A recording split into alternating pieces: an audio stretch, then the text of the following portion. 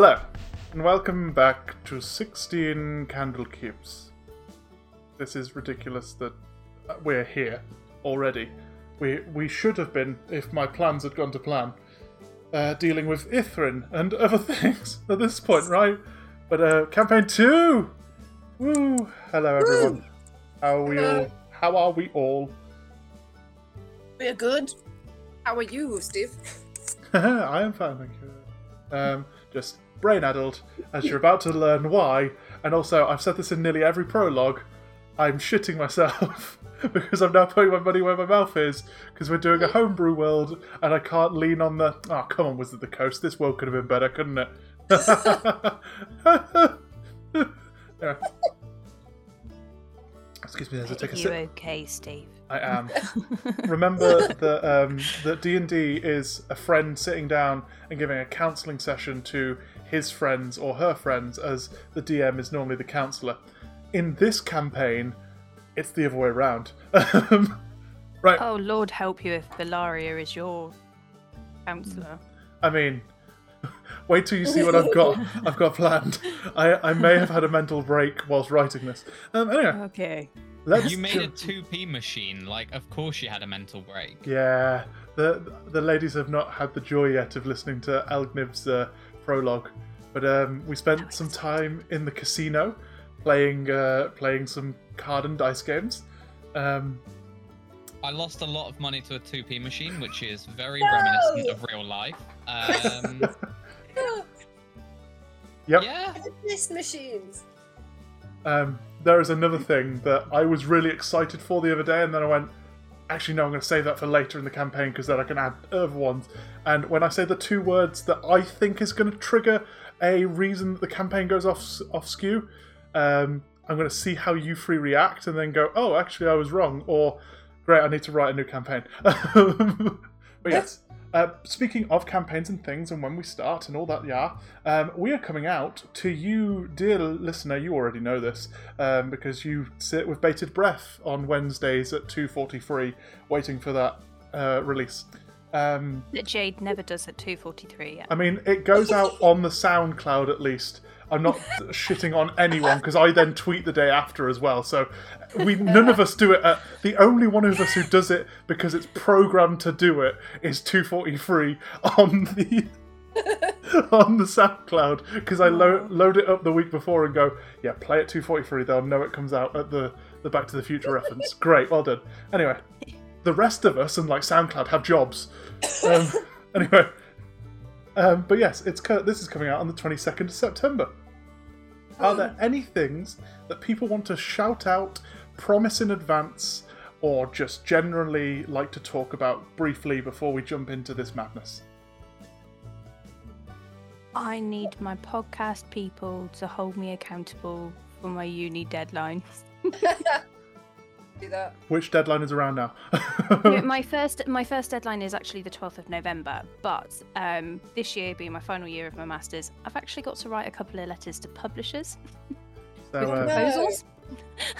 on the 22nd, or that week of, as you listen to this episode or view this episode on Twitch, twitch.tv/BingleBangBang, the Bingle Bang Bang, or YouTube on the Bingle Bang Bang's channel, you can comment or tweet us, however you want to do, saying Jade, or go to her Twitter, because I know it comes up on the videos every now and then.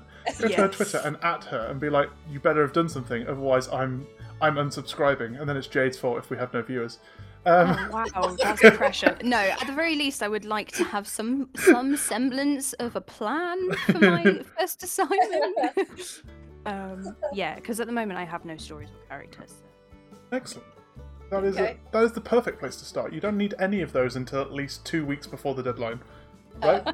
Don't stress about it yet. Like, some of the best stuff is written like 10 minutes before the deadline. Exactly. Because when you add pressure, you get diamonds. Or you break things, Yes. but it doesn't matter. Anyway, any other announcements or things that people want to chat about?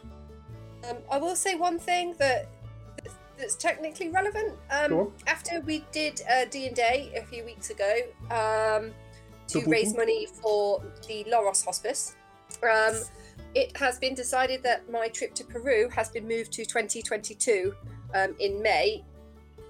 I made the decision to move it because at the minute Peru is still on the red list for travel, and I don't want the uncertainty because I'm supposed to be going in 2 months' time. I just felt it was a bit soon. Gosh, is it really that close? Yeah. I just felt you've made the right choice then.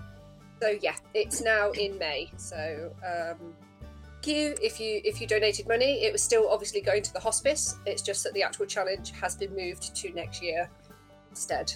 So I just wanted to say that in case any of the people who donated are currently listening to this. That's cool. And obviously, May. the fact you're still doing it means that Ilaria has disadvantage on everything. I don't know why I'm being so bitchy today. I'm so sorry. I don't know what's wrong with you today. I don't need disadvantage on everything. My rolls are bad enough. I don't know if it's campaign 2 DM or if it's just like I've never got to. No, I have got to campaign 2 with a group. I was going to say maybe it's just that that 6-drink Amy in Brooklyn Nine-Nine. Maybe this is 2 campaign Steve. Like his second one, he gets really bitchy. I don't want to see 4 campaign Steve. It's like, he's Gideon. Bastard. We start level 1 with a beholder because he was being, in air quotes, nice. Anyway. No, we don't. Anyway. Any other for any other, or any more for any more?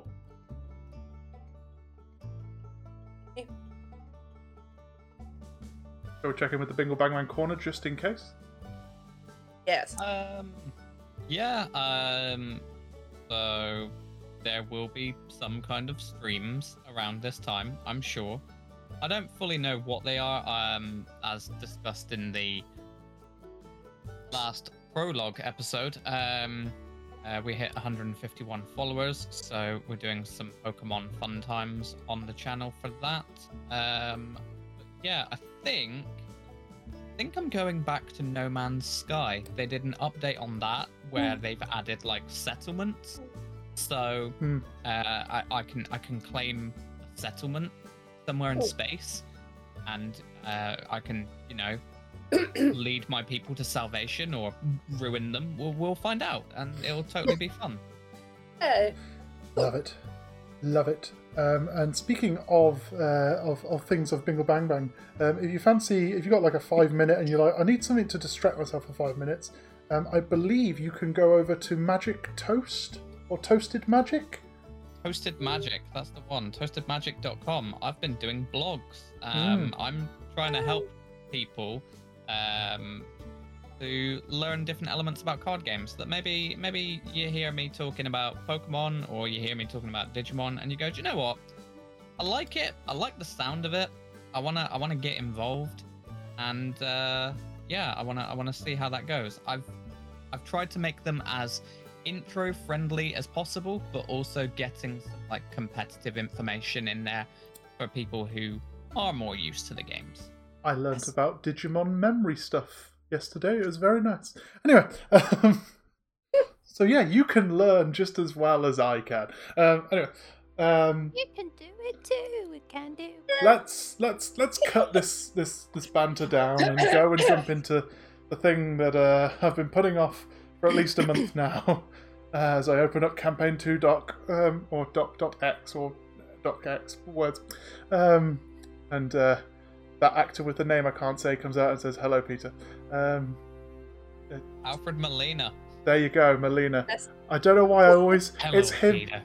It's him and Joseph. Is it Joe Magli? Joe Manganiello. See, I can say actors' names. Molina and Manganiello. I'm just going to cut that. He's a wonderful man. He is. I love him dearly, and I love I've seen so much about his his basement game with the Big Show and fucking Tom Morello, and I'm like, I want in. That's amazing. Yeah. But at the same time, yes, I love both of them dearly. They're both brilliant people and brilliant actors and everything else they do. But as of this recording, before any other allegations might come out later, I don't know. I won't sign myself to that. Anyway, I don't know anything over. Don't think wow. If in 20 years' time you come back to this episode and you're like, well, Steve loved him. Anyway, jumping back out of my awkwardness into campaign 2! Yay! Oh god, I'm losing my mind. Here we go. Right. No. I'm going to do a little bit of reading stuff. There's going to be a lot of me talking today because of the exposition. In the words of Dennis Reynolds, why would they leave the table? Because of the exposition. Anyway. Interesting that you went to Dennis Reynolds and I went to Basil Expedition from Austin Powers. In two very different directions. I was going with the awkward reference of because of the implication. Anyway, Yes. Anyway, so Steve's nervous. Anyway, so Steve, before you start, then Oh, you God. know what you're about to read out. yeah. Can we get copies of it so I can use it for my notes instead of trying to scribble notes based on Oh what you're my about to say? god. Are you expecting me to be posting things up on the internet where you can find like DM's notes after sessions? Because that sounds like a great idea. Let's do that. Anyway, yeah, I'll share this stuff with you guys. Anyway, and you guys can find more on our website. Anyway, so laying in the tumultuous greyish blue waters that cover most of the plain are a collection of isles varying in size. The largest of which, looking like a huge stony heart left behind by some long-forgotten titan, is where our story begins. The continent of Bowerheath is a miasma of cultures and habitats. At the centre, the Spineshield Mountain. To the northeast, the Darkwood and its dangerous creatures. To the northwest, just as deadly, gives home to the Carrion Desert. To the south, the more traveller-friendly Glayfair Forest and Dusk Mines, as well as the Barrowlands in which we will be spending at least our starting moments. But we can learn more of geography later as stories are fickle and brief. We pick up our story on the 45th of spring, 62 Dawn's Light. Although normally quite sunny and warm, the 41st of spring was dramatically cold and stormy. Some have speculated that a certain mage had a hand in this, but we must avoid further tangents. It was with great sadness that the plain of Cordelia laid famed barbarian Moonbreaker to rest for the final time.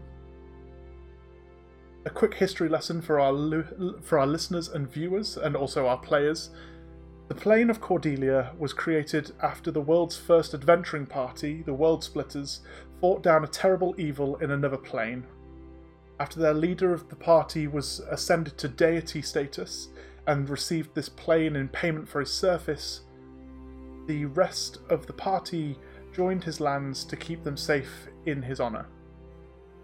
Moonbreaker was the barbarian of the party and one of the two surviving members of the party to this day.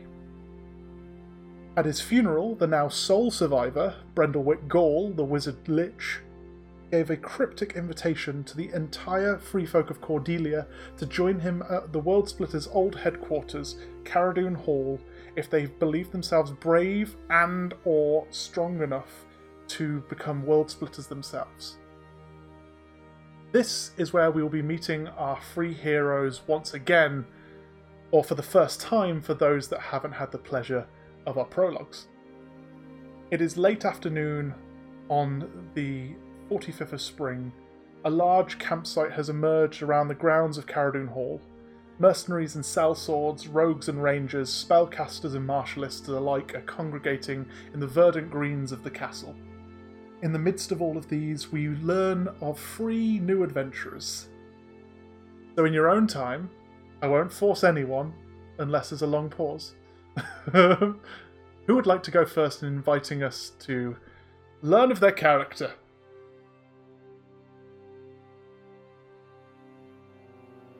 Hi, my character's Ian.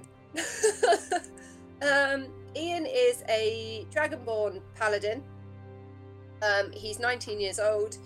He's a white Dragonborn and tends to dress in. He's a big fan of cravats and coats with tails, that sort of thing. I'm not sure why. I just like the way it looks. So he's 19. He's fresh out of education and he's just started on the paladin path. doesn't know yet which paladin oath he's going to take. He seems to be veering towards pacifism. But being a paladin was his way of getting out, seeing the world, and experiencing life and trying to make some sort of difference. So he's very innocent in terms of life experience, as well as just generally innocent. Looks fairly intimidating because he's a white dragonborn, but he's very nice, very friendly, and is just on a quest to learn more. Go, that is Ian. And just because, you know, you have dragged along an NPC already, who would be with you? With Ian is a construct called Dizzy. How do I describe Dizzy? You imagine... See, I imagine a robot wearing a cowboy hat. Yep. I think we imagine slightly different things. But Dizzy, after a previous tiny mission as part of his pacifism learnings, Ian somehow acquired Dizzy, who will now follow him around. Yeah, Steve, you're probably better placed to introduce Dizzy as a construct because you're doing better. No, that's fine. So, for anyone who were viewing Ian as he entered the campsite, they would also see, following behind him, about 2 foot taller, what looks like someone has cast an enlarged spell on a half-orc.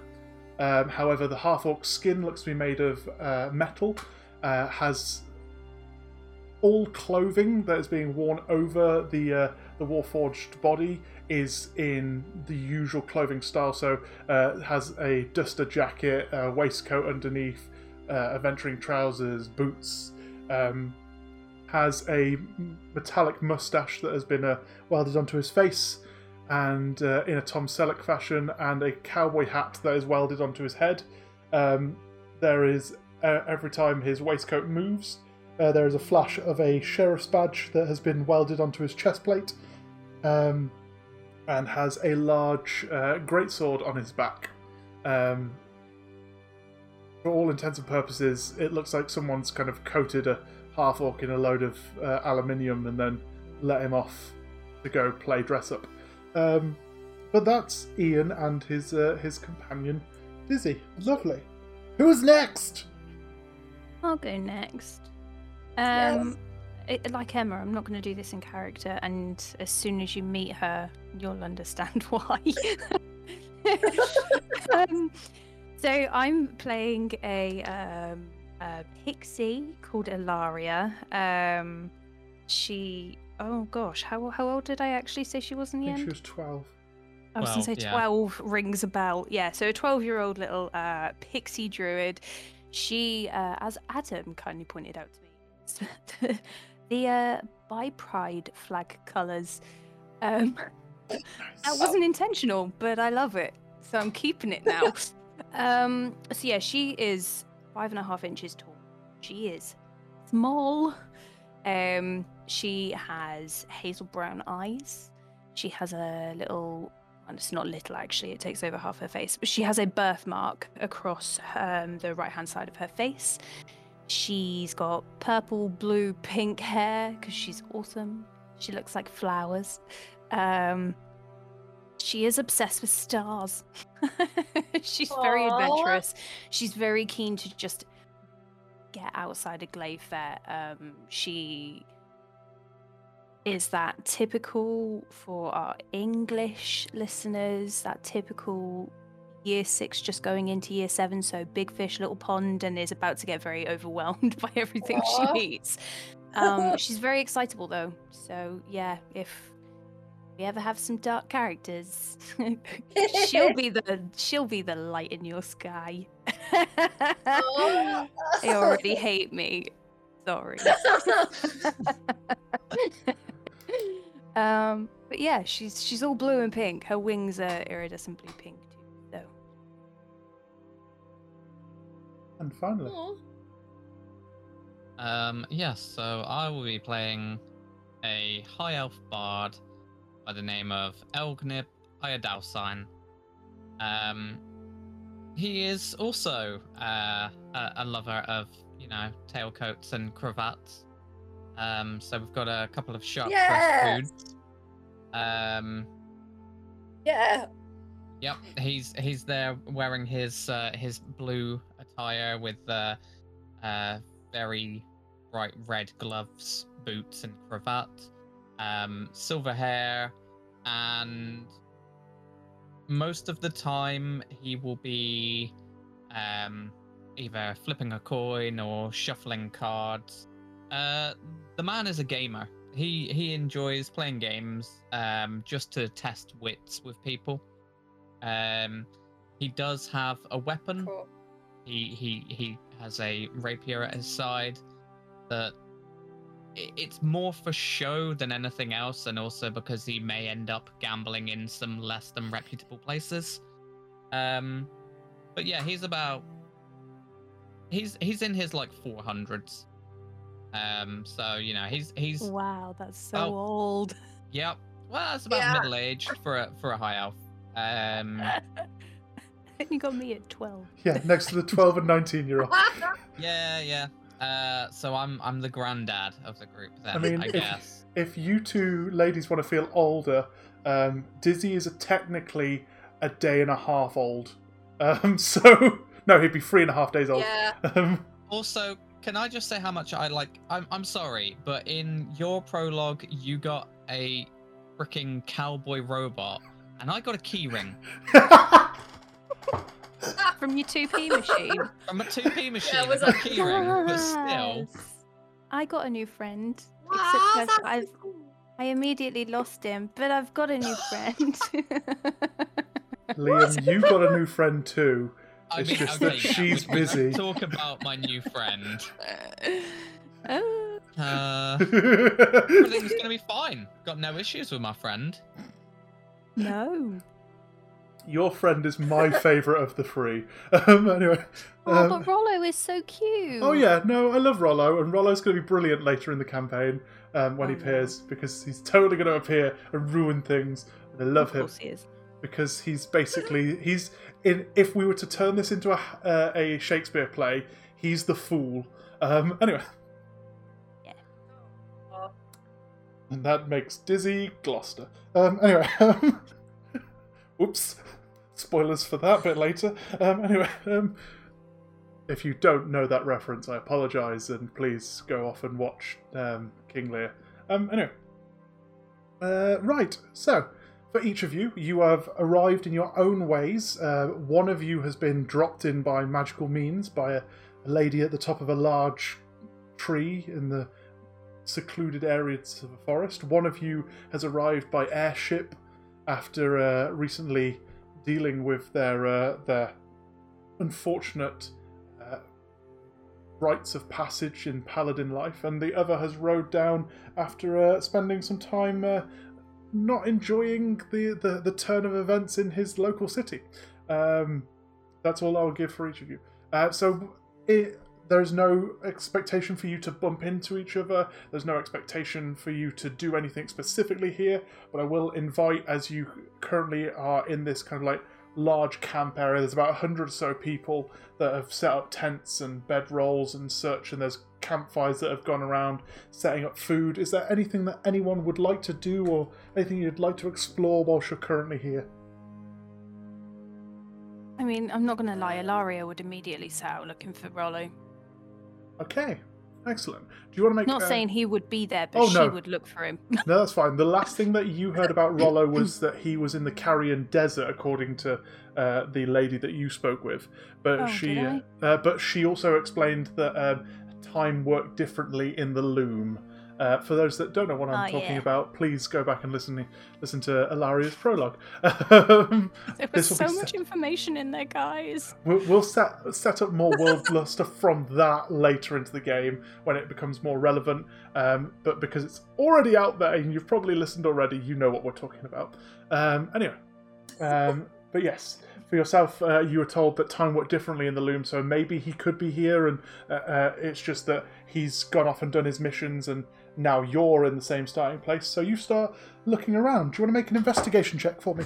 Yeah, first roll. First roll of the campaign. Bet you this is going to be rubbish. I'm gonna go in your bin. Ooh, 14. 14. Well done. Excellent. You start to wander around. You spot 1 or 2 Dragonborn, but none of them seem to match the same description of Rollo as you remember him, with the blue scales, but with the feathers as hair at the top of his head in the kind of plumes of oranges and reds. You do see 1 blue Dragonborn, but doesn't have the same kind of description, and also is a lot bigger. It's quite a rotund-looking Dragonborn. You also, at one point, will notice a white Dragonborn wandering around with a large construct behind them, just because we're mentioning Dragonborns. Hi. I thought it was a good way of getting it in. It's like I planned this. I didn't. But you can't, as you spend a good 10-15 minutes zipping around the campsite, not really paying too much attention to anything other than looking for Rollo, you don't see any sign of him. Anything that anyone else would like to do? Mostly find a quieter place to sort of sit and just observe for a while. That's cool. Okay. You'd probably head over towards the more of the outskirts of the camp. It seems to be the hustle and bustle is in the centre, where people are just kind of congregating, telling stories, kind of sharing in old war wounds and such like that. As there seems to be, everyone knows that today is the day they're meant to be here. They just don't know what time it's going to happen or when this thing is going to happen. Exactly. I just kind of want to go and wait somewhere. Okay. Yeah, wait and see what happens next. Okay, so you just find yourself a small area off near the edge of the campsite and grab a stool and just sit down. Excellent. Check in. Algnib, is there anything you'd like to be doing, or are you just enjoying the view as well? Ignoring every single other person that's there and trying to find someone who's in charge to pass on a message. Okay, excellent. He means business. For yourself, then, I'd go, it'd be less an investigation check. I think it's quite obvious once you've focused in and you start looking around. You find that every now and then, as you walk through the crowds, there are, as has already been said, there's loads of different kind of sellswords and mercenaries, but you notice that there are almost like steward-like members that are stood in plain sight. They are wearing the same colours as Brendlewick would, in the reds and oranges and pinks, in robes. They look to be quite official looking. You walk up to one who's a human with grey hair, looks fairly tired, but is just standing about 5 foot so, just watching the people around and just arms crossed, almost like a bouncer at a door sort of thing. If you would like to have a conversation with them, by all means do, or if you want to message me privately, if you want to pass a secret message, by all means do that as well. I mean, it's nothing secret, so I'm cool to just have the conversation. Yeah, go for it. So you approach and go for. So I have been given information which seems somewhat important about the nature of events to come. We really should have this passed on to your boss. Are they available at all? I'm really sorry. No, not right now. He's in the middle of setting up the event, and it'll be happening in a couple of minutes. So I can, if you want me to take the message and I'll pass it along. I'll literally leave right now after you tell me. Go tell him as best as I can. As soon as I have it, he'll have it, sort of thing. Tell me, are you familiar with the adage that everything that a beholder dreams of becomes reality? I've heard of it. It sounds... Yeah, I've heard. Why? What? Is there a beholder about, or...? One of my acquaintances recently informed me of some of their dreams, and Elgnib will begin to just sketch out an image onto a piece of parchment of a hand holding an eye. Okay. And will show it to this person. Are you aware of what this means? He looks at it and goes, sorry lad, doesn't recognise anything in my head, no.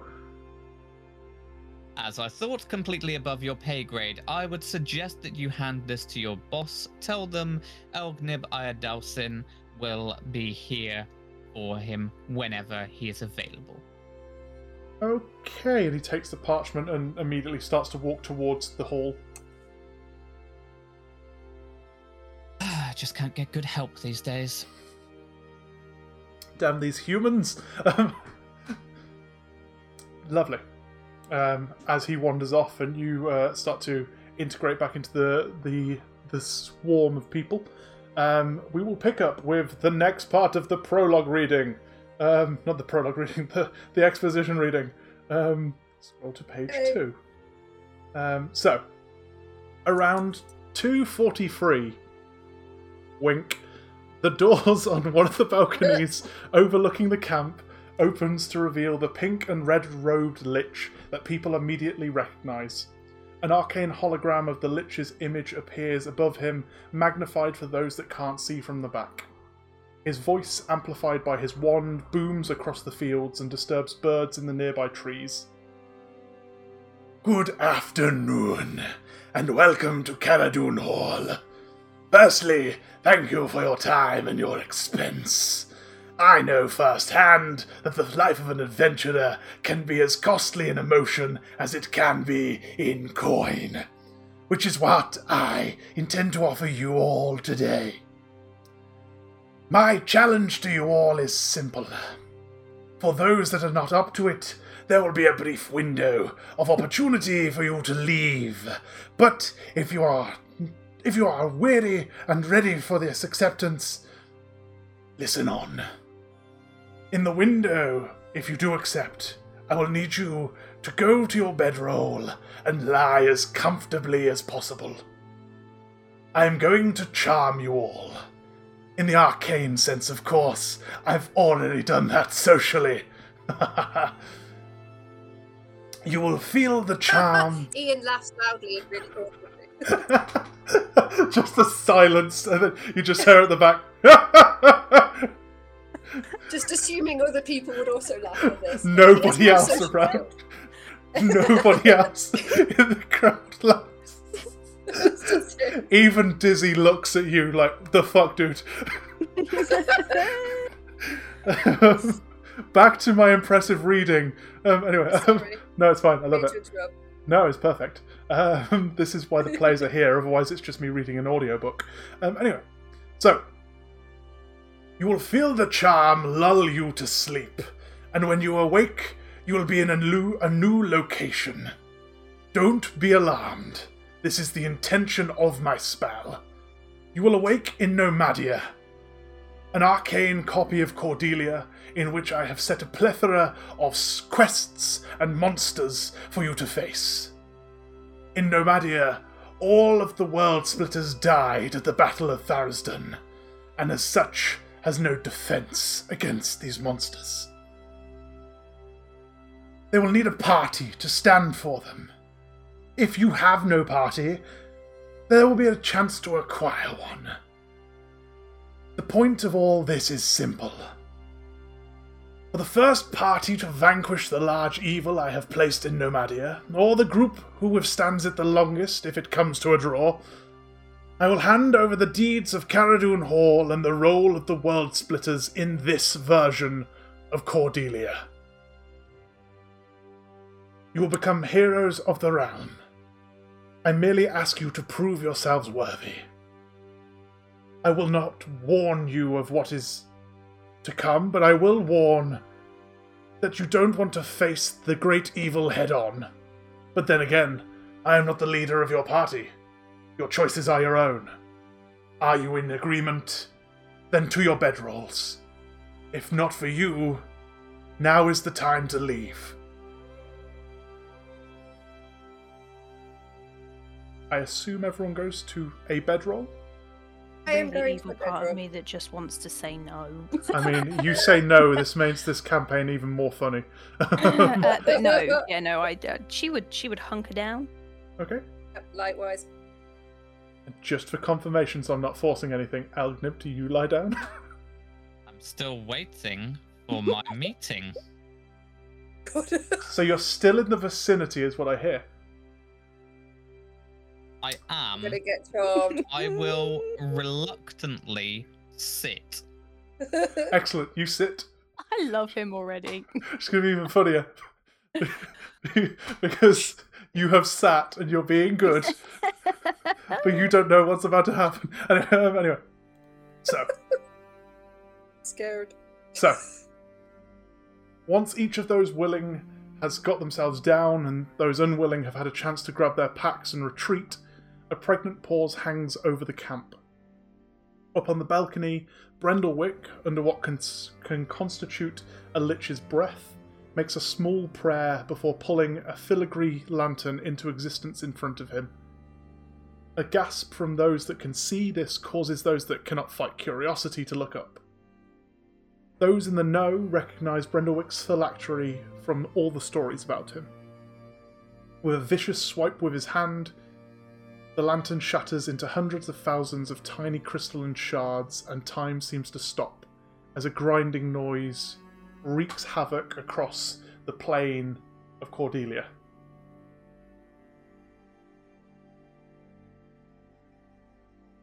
For each of you, your eyelids grow heavy. More disconcerting, for our two members who are immune to magical sleep, is that even your eyes start to fall heavy. But you start to fight off the sensation of falling asleep, not really sure what's going on. And one by one, those that are in a less comfortable position, say sat on a stool, fall to the ground in a heavy slumber. Back on the balcony, we see Brendlewick's shoulders sag as a deep sense of grief washes over him. He returns into the luxuriously furnished library behind him to a war table in the centre of the room. On it, a tiny diorama of Cordelia spreads out across the surface. A pinkish red, similar to Gull's robes, floats above the location of Caradoon Hall. "I hope at least one of you proves yourself strong enough," he says to the room at large. He looks towards the Pirate Isles to the east, known as the Pendle Run, and raises his finger to his temple to start slowly massaging away a headache that seems to have been there for centuries. A large orb of black energy with 4 broken chains hanging from it and one lacerating the ball of light floats above the Isles. At this point I'm going to edit what I've written for the intro. As the door opens, and a familiar for our audience member of Brendlewick's team walks in, clasping a piece of parchment and suggesting that there is an Algnib Ayadelsai here to speak with you. It's alright, he doesn't know how to say fancy words. I googled that yesterday and learnt of what it means in Elvish, and proud of you. He's a giant nerd, right? Proud of you. He holds the parchment up, and a moment of relief crosses Brendlewick's face. For each of you, you now awake to the sounds of a lilting Irish tone that you, Algnib, recognise immediately. For the other two and our audience, as each of you come to in your own time, your vision seems to be blurred. Everything seems to be hard-edged and almost pixelated. The campsite sprawls around you as it did before, and as you take in the sight of folk cleaning the debris of the masses that had apparently been and gone, you notice the origin of the voice that woke you. A loudly dressed peacock of a gnome stands looking over you. Searing reds hemmed with aged gold roping and an overly large-brimmed fedora with a phoenix feather jutting out at the brim, the outfit screams bardic origins. Algnib, you know this to be Old Bialy. He has, on several occasions, tried to take you under his wing, as he's an aspiring promoter of local talents. Behind him, Cara Dune Hall appears to have shrunk by a wing or so, but seems to have grown several new extremities, each in very clashing alien fashions.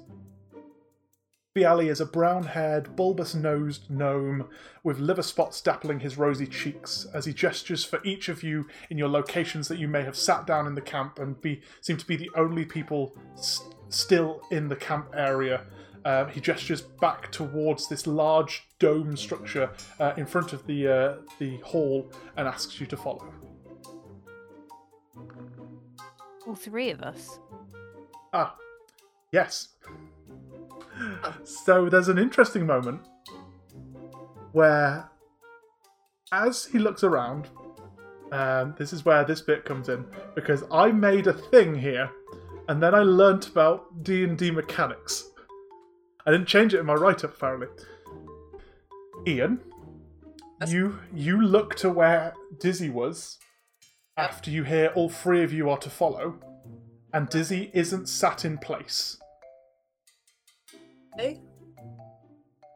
A few seconds pass, and then a weird kind of like grinding metallic sound starts to echo from right next to you as like blinking into existence, almost like a sprite being put into a game, or like sort of almost like carbon dating into real life.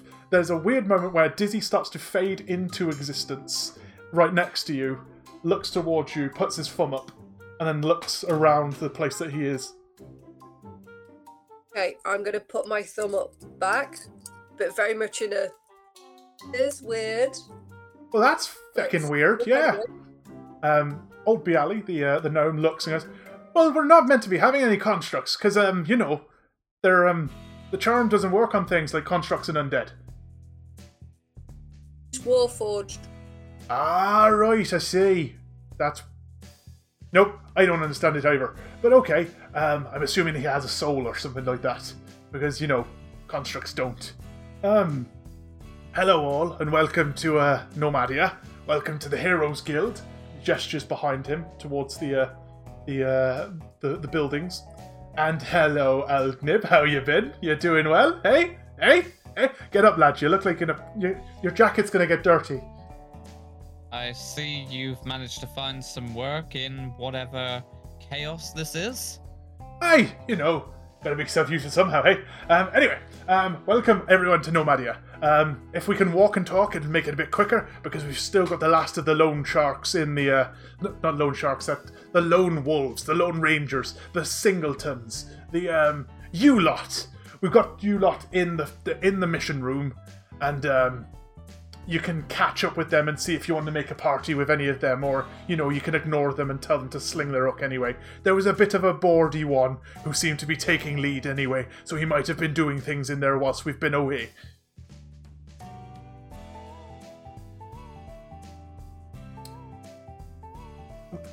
There we go. Excuse me, as I just have to scroll through several Word documents trying to go, where am I? What am I doing? As you have been told, you are now in the land of Nomadia. You will be able to grab a party if you're not together, because, I mean, the way you were lying and things like that, it didn't look like you were a group. But in the mission room, you'll be able to grab yourself a mission card, and you'll be able to get points for yourself, essentially, as a group. And you'll be able to then, you know, make yourself the heroes of the realm, and then, you know, once you've become the heroes of the realm, you'll be able to go on and take on the dark evil that he's put into the world. I'm not really sure where it is, I just know that there's something afoot. Any questions thus far? So this is where I go to become an adventurer? Aye, little one, you come this way, I'll make you an adventurer, it'll be very good. And you can take on these three here, or you can take on some fancy ones in there, you know, go make your own little party, and you can go off and wander down the roads and save the world as you like. But yes, this way, if you will.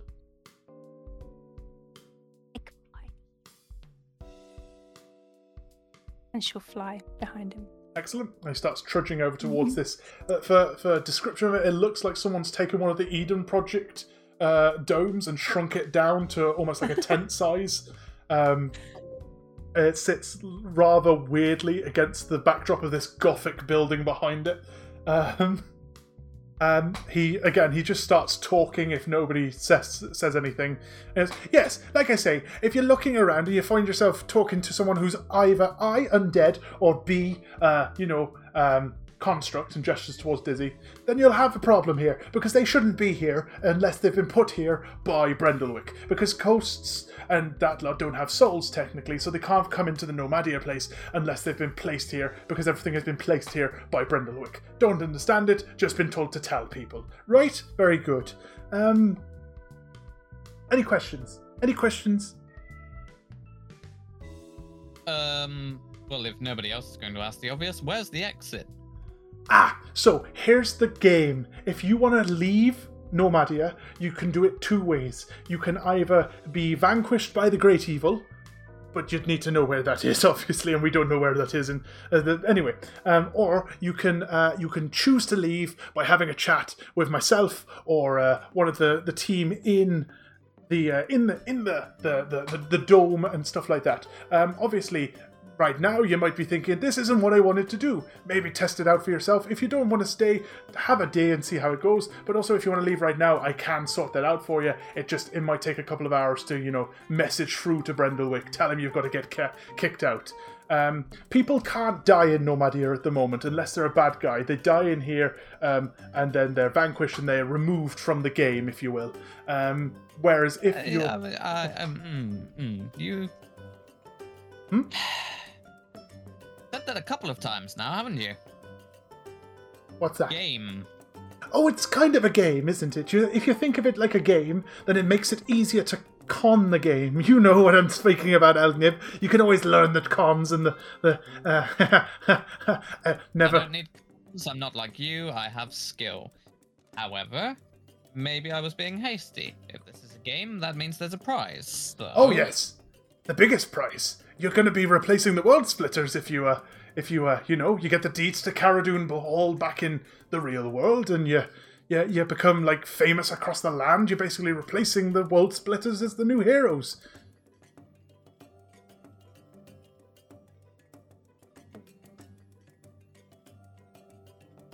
Not overly fussed about that, but if it's a game... There are also other prizes to be won. And you've got me. Excellent. It sounds like a game show host. Is amazing. Let me just adjust your shoulder here and adjust your shoulder here. We don't know why we do it. We just fucking do. Anyway, so as you trudge along, he explains the following bits of information that I just want to make sure you guys have, and I don't blitz over in his ridiculous, stupid, fast talking. So you're in a world known as Nomadia, as was already said, which is a carbon copy of the world of Cordelia. There are only constructs and undead that have been placed here in the world by Brendlewick, because the soul is what needs to be transported into this area. You cannot die whilst here. What will happen is, if you hit we'll get more detail into it when it happens, but there is essentially a point system. You mean if, right? If. Yes. If it happens. Anyway, excuse me. So, if you were to hit 3 failed death saves or something auto kills you, sort of thing, with the automatic amount of hit points that need to kill you, you will suffer a mark against your score points. That will be explained as you walk into the mission room briefly. You'll be setting yourselves up as a party, and that party will then be going off into the world to complete missions. You get missions from the Heroes Guild that's been set up here at Cara Dune Hall. Make sure I've got every piece of information that you lot need to know. The other bit that will be said is one of you will be handed a monocle of detection when you set up your team. The leader or whoever wants to be in charge of it will be handed a monocle that essentially allows you to see the scroll that is floating above each of the members of the challenge or game's head. It'll have their name, the party they are part of, the number of deaths they have had, the number of deaths the party has had, and a couple of other pieces of information that lead towards their score. Nice. Nice. Do you remember that part where I said that we were doing Ready Player One as a campaign? I've tried my hardest. It's a lot less on the nose than I did. There was going to be an Oasis drink that you could drink, and you woke up in a new world. Anyway. Yay! Oasis were going to sue us if I did it, that's why. Shut up, Alexa. I can hear her in the background. That's amazing. I need to make a Warforged called Alexa. Anyway. Just So- say the name again. She'll fit Stop back in. summoning her. Yeah. I have summoned Lesser Demon. Anyway. Right. So, yeah, as you guys are walking, he explains these bits of information. He also explains, and this is the bit where I said this at the beginning of the episode, they're working on some team bonding areas of the building around the Yay. hall, so you'll be able to do things at the camp and do stuff that isn't just going out and doing missions when you return. Their first two bits that they're working on are a reward/gift shop and a laser tag. Yes. I said the two words. I had a yes. I don't know if that was the gift shop or the laser tag. I mean- I was already excited when you said gift shop, and then we said laser tag. Yeah, I'm. You've said gift shop to me, which makes me assume that like I can cash in some stuff. I mean, I will by all means. I will earn tokens from playing laser tag to then put into the thing. This is fine. This is fine. This is why I'm expecting this campaign to be at least 150 episodes long, because 100 of them are spent playing laser tag. There's no Yes. story. I'm just covering over the story loss by making you play laser. Anyway, and we'll be putting the rules for these things up on our website so you guys can play it too. Anyway, so yes, any questions off the information that has been given to you thus far about the world, the kind of premise of what's going on, and the premise of currently the campaign, if you will? Not at the minute. To make sense so far. Mm-hmm. Excellent. Ian is just nodding along and going along with it. Nothing's really occurred to him to question yet. Excellent.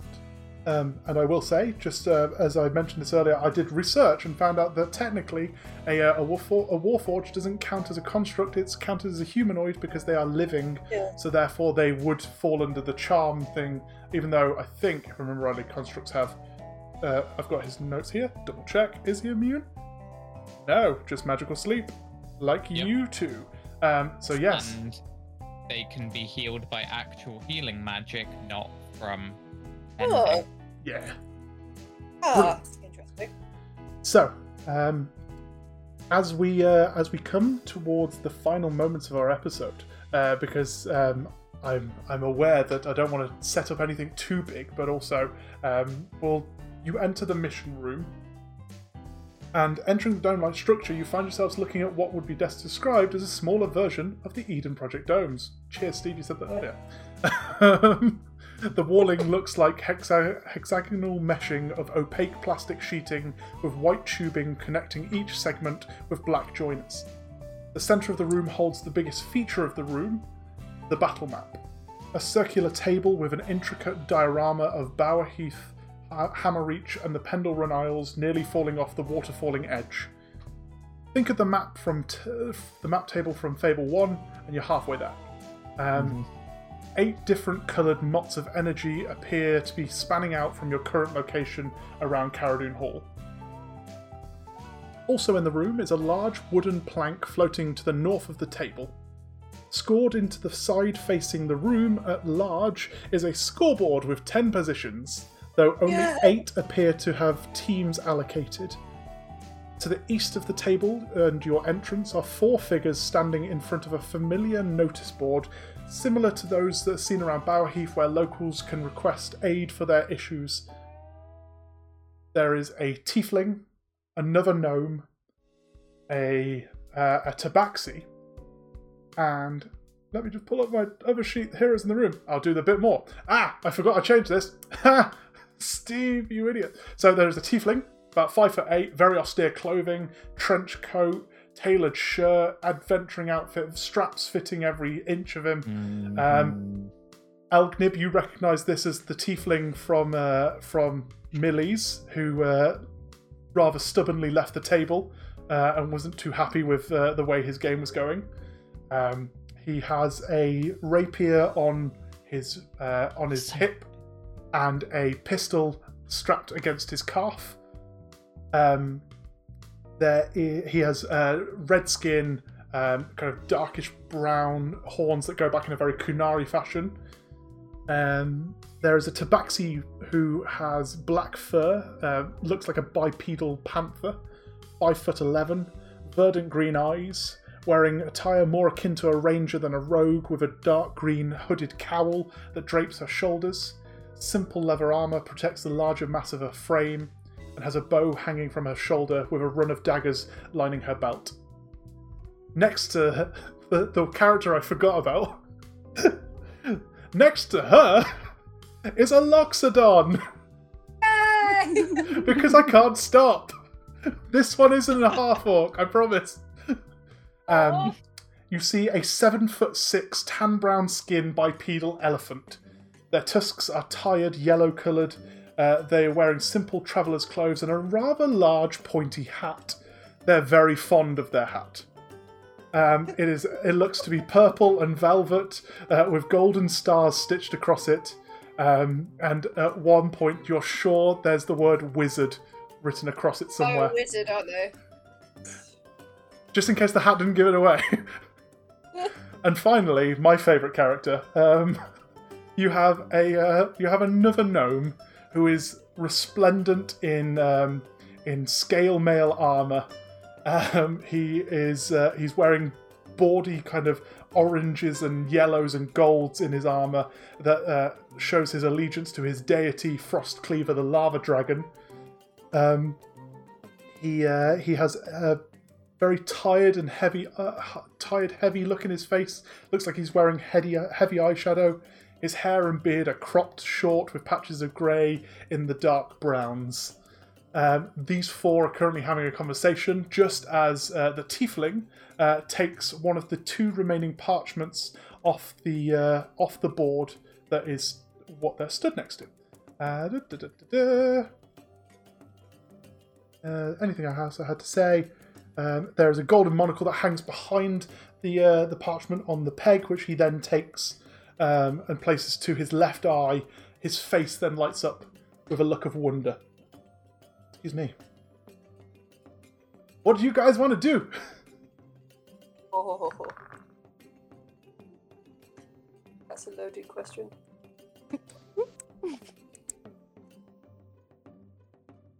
I think she'd be too excitable to actually be able to do anything. Like, everything is just a wonder to her. You know, like when Charlie first walks into the sweet shop? No, that's Yes. fine. That's what she's gonna be like, because she's never left her tree.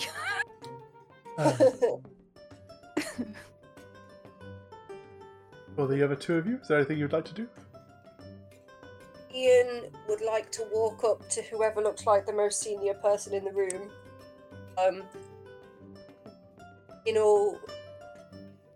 He's not that brave, but he's putting on a show of being brave. So I don't know who looks like the most senior person in the room. So, in terms of people with knowledge, you can see that the gnome, Old Bialy, who's been leading you here, seems to be kind of fairly clued up on things. In terms of demeanour, I would say that the tiefling seems to look like he owns the room, just because of his bravado. Yes. Right, choosing between them two, he's going to go up to Old Bialy, seeing as he's been doing most of the talking. It makes more sense. Okay. Wanna sign up? Want a party? I don't know anyone. That's I fine. want to do stuff. Excellent, not a problem. Well, that's why I brought you here. You can have a chat with the four here if they seem to be having a chat about things, as I say, whilst I was leaving. One with the points, and he points towards the tiefling. He was being quite bossy, so I don't know if he's kind of setting up a lead or something like that. But and he's not saying this quietly, so it can be heard in the room a lot. Yeah, he seems to be quite bossy, so I'm assuming he's been doing some stuff whilst we've been away. But also, if you want to take on any of these other lot, you've got your fancy mechanical thing that you've got. Hello, fella. Dizzy just nods and tries to tip his hat, and then realizes it's welded.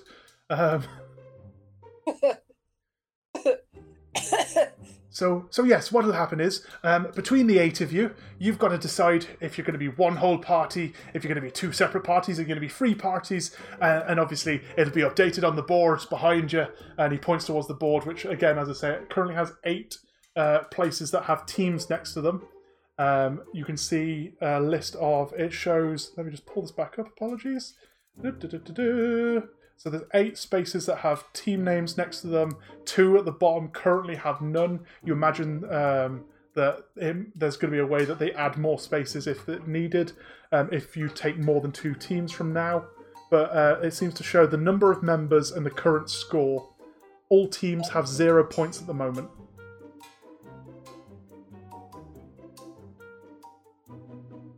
Oh, okay.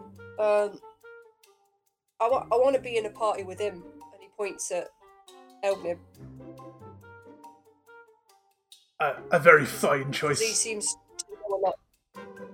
Yeah. Oh, Elgnib's very clever. He the only time I could say he's not clever is when I've tried to give him some business. Hey, what do you think, Elgnib?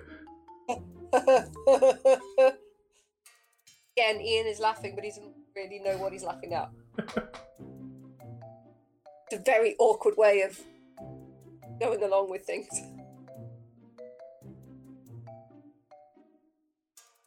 Is Elgnib able to hear this going on? Yes.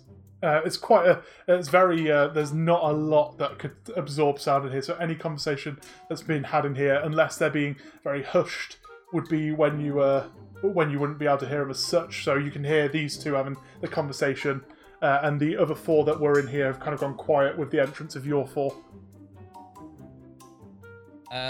So, sorry, I didn't catch your name.